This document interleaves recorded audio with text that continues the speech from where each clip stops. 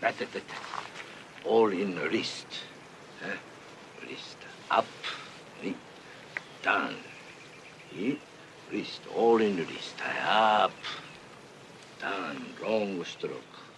Very good. Up. Welcome to Karate Kid Minute, a podcast where we discuss the original 1984 classic, The Karate Kid, one painting minute at a time. I'm Robin.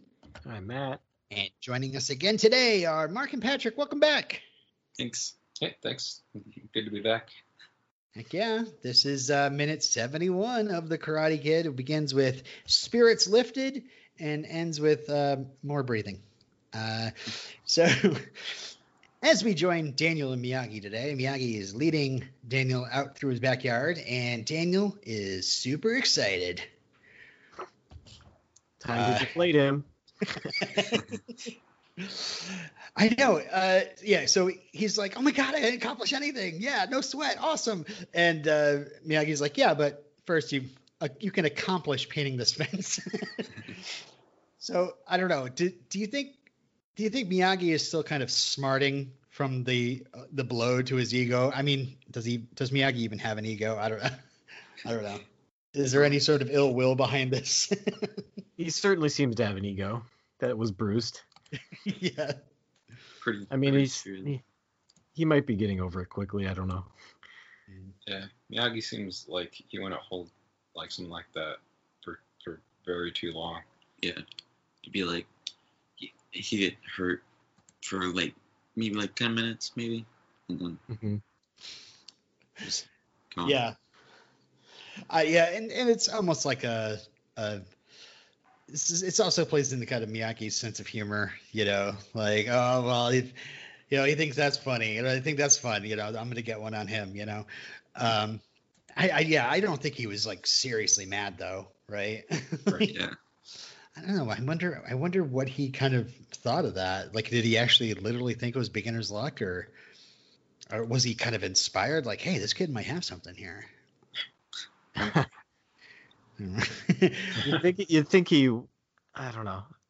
He probably should be thinking that way because he's his student, but he's just, just in the moment. It stings too much. Like, yeah, I can't emphasize enough how frustrating that would be after a lifetime of trying that to see someone do it that quickly. It's like even the best of us would be really mad, I think. Yeah. Right.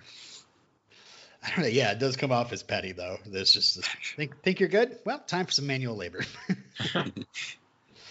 What do we have? We're going to paint. So, Daniel is, being let out, and he's, snipping away with his chopsticks. And I just love the Miyagi taking them away and then just putting a paintbrush in his hand and a can of paint.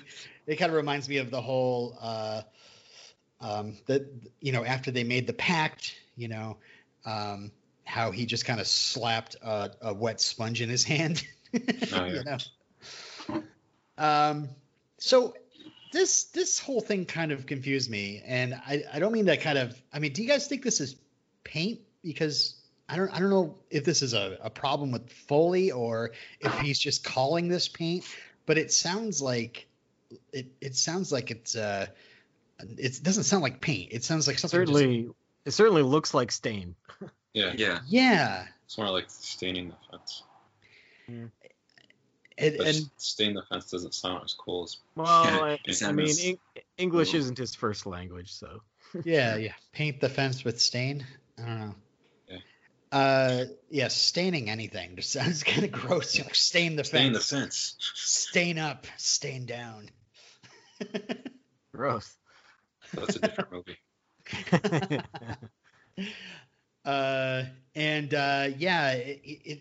It can be more water based. At least you can add water to it to really spread it out really well. So yeah, I really feel like this is stain. This isn't like brown paint. Yeah. It kind of gives wood. For those who don't know what staining is, it gives wood the what I just put the wet look. It's hair gel for wood. It makes it look just nice and shiny, and also protects it. Yeah. And boy, last week I went into such great detail with my research on sanding, and everybody who listens to our podcast is like, "Oh boy, I can't wait to get to paint week." But I tried, and it is so boring. There's just nothing fun or interesting about staining wood that I could possibly pull out. Matt, did you get anything? No, but I mean, like, Do you have any interesting think staining about stories? if you think, I was just trying to think, how far back does painting go? And then it's like, all the way back to the cave paintings. Yeah, I guess so. Yeah. Like the painting's been around a long, long time. Staining, I don't know. Yeah, staining. Who first thought of staining? I don't know. I should have looked that up. Oh well. But much like sanding, I guess it's good to stain with the grain of the wood. So again, this is up and down, and you're not really watching where the grain is, which way the grain is pointing. So, but maybe, I don't know, people will just stain their fences, really don't pay attention to the direction of the grain. I mean, it's one thing to watch it with the sanding, but yeah, as long as it's coated, I don't think it matters really. Yeah. So, Miyagi watches Daniel take some pokes at the fence with his brush, and I just got to say right here, it almost looks like he's fencing. Am I right? Oh yeah. That took me a second. Sorry. So Miyagi then stops Daniel with a classic which we always love. And then he shows him the way he wants him to paint the fence. And first thing, it's all in the wrist. It's keeping the hand holding the brush palm down. He has to bring the brush up and down the board, and just really, by doing that, you're just really committing that movement to muscle memory. And the second rule of Paint the Fence is don't look at Miyagi. Look at the fence. I noticed a little, like, watching this minute over and over and over, going, God, there's got to be something here. I noticed a little flub, because Daniel brings his arm down and then he looks at Miyagi, and I think Ralph Macchio is waiting for him to be like, don't look at me, look at the fence.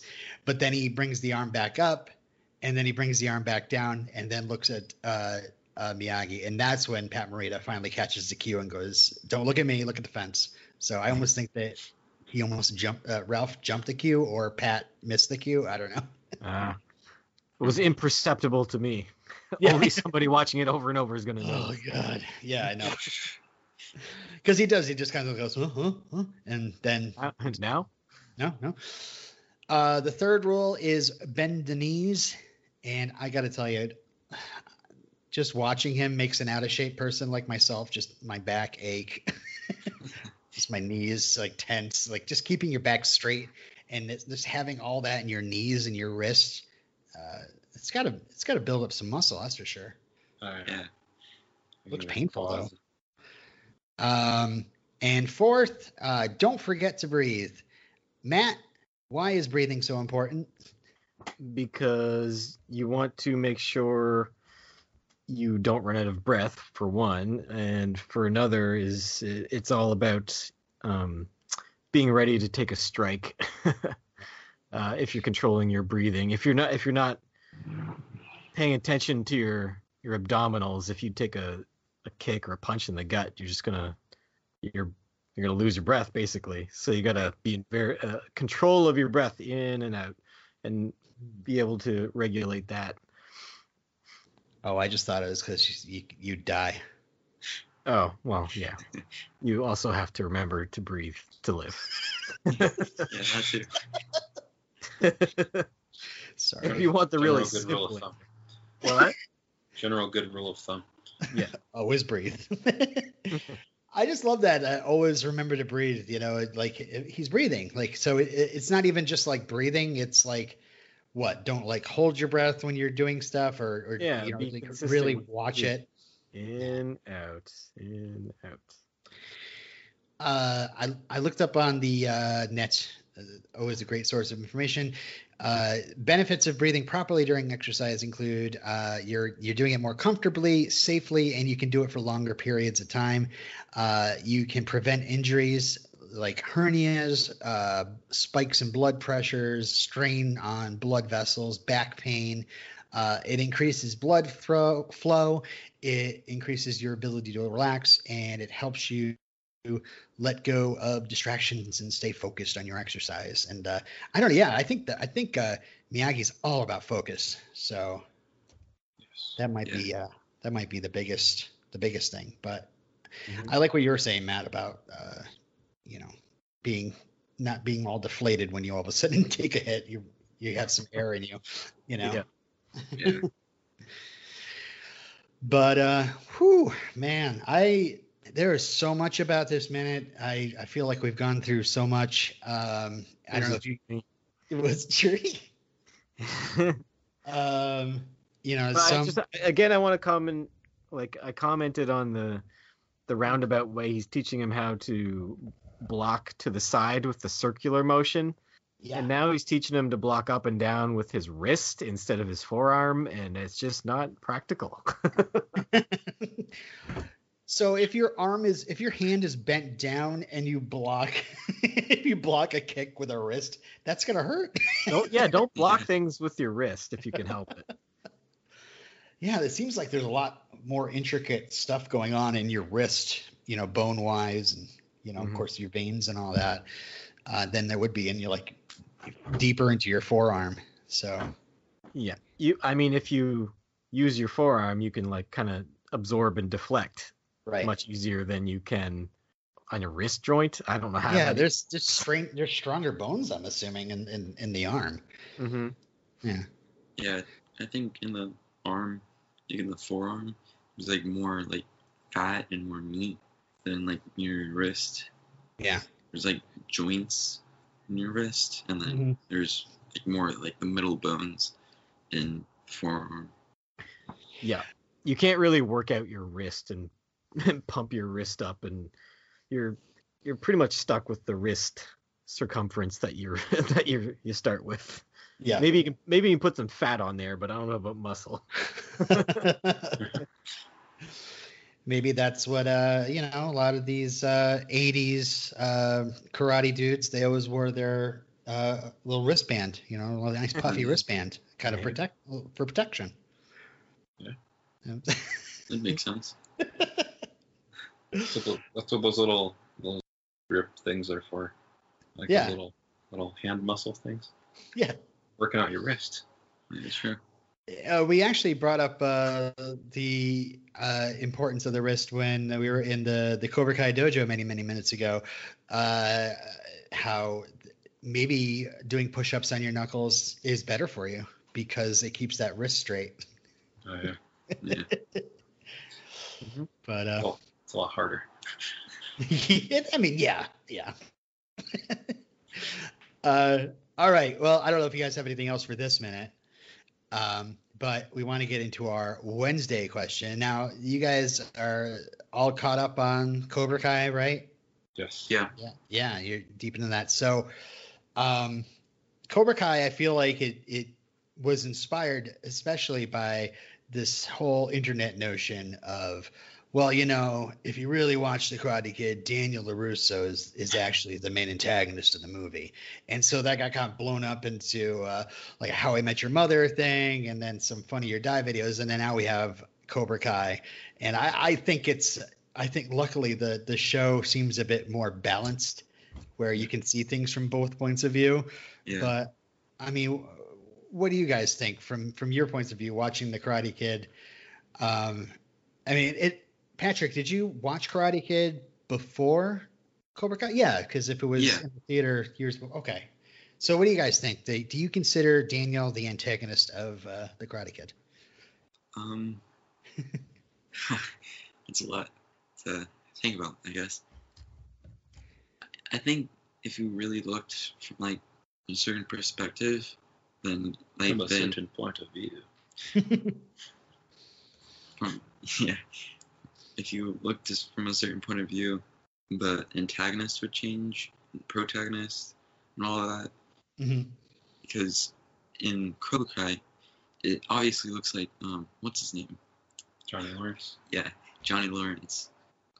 Had like kind of a tough life, kinda, with his drinking and his son, kinda. And then when Daniel with Cobra Kai, it basically that showed his entire childhood between all those movies. So I feel like Cobra Kai is like showing, hey, maybe, just maybe, Daniel's son isn't all. He's not basically as perfect as he seems. Yeah, he's not the good guy, but he's also not the bad guy. But looking at this movie itself, what do you think? in the Karate Kid?